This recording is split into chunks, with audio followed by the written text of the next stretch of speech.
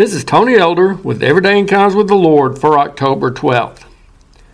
When my grandkids come over for a visit, sometimes we'll pull out an episode of The Andy Griffith Show from my DVD collection to watch. They're at the age now where they appreciate the down-home humor from this classic television series. And that especially pleases their papa since it's one of my favorites. A number of those episodes also open the door for our briefly discussing some moral lesson in the storyline after we enjoy the show. Recently we watched the one in which little Opie was having his milk money taken away from him every morning by a bully. It gave us the chance to talk about the important subject of bullying and what to do about those situations. However, another point we noted was that often what we fear isn't as bad as we think it's going to be.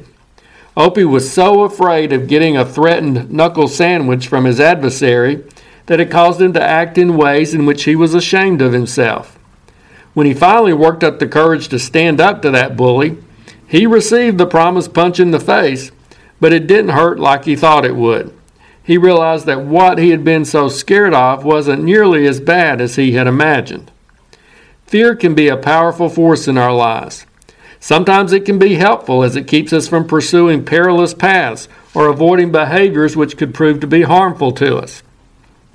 However, it can also hinder us from being willing to travel different roads, try new things, and stand up against the evil and injustices in our world. As followers of Christ, fear can be an obstacle in our efforts to be fully obedient to the Lord and to fulfill the work He's given us to do in this world. So what are some of the specific fears which might hinder our walk with Christ? The fear of what the Lord might ask me to do, or where He might call me to go if I yield completely to His control over my life. The fear of what other people will think of me or say about me if I let my faith be known or if I become totally committed to Jesus. The fear of failure. I know my weaknesses. What if I blow it? The fear of success. If the Lord blesses me in that way, how will it alter my life? The fear of change in any form or fashion. The fear of the unknown, having to live by faith. These are just a few of the fears which we might face as we seek to follow the Lord. Some of them can seem overwhelming. They make us hesitant to be all that God calls us to be. They may cause us to keep silent instead of being bold witnesses for Christ. They can result in our trying to do as Jesus warned about in His Sermon on the Mount, hide our lamps under a basket rather than letting our light shine for the glory of God. These fears can cause us to do things which make us hang our heads in shame before our Heavenly Father. So let's learn the lesson Opie Taylor discovered. What we fear often isn't as bad as we picture it to be.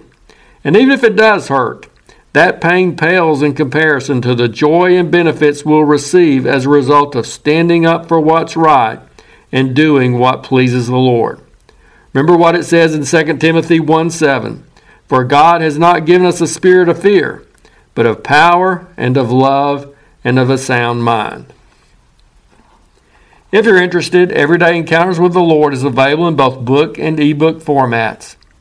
And now I pray that you'll encounter the Lord today in your own everyday experiences.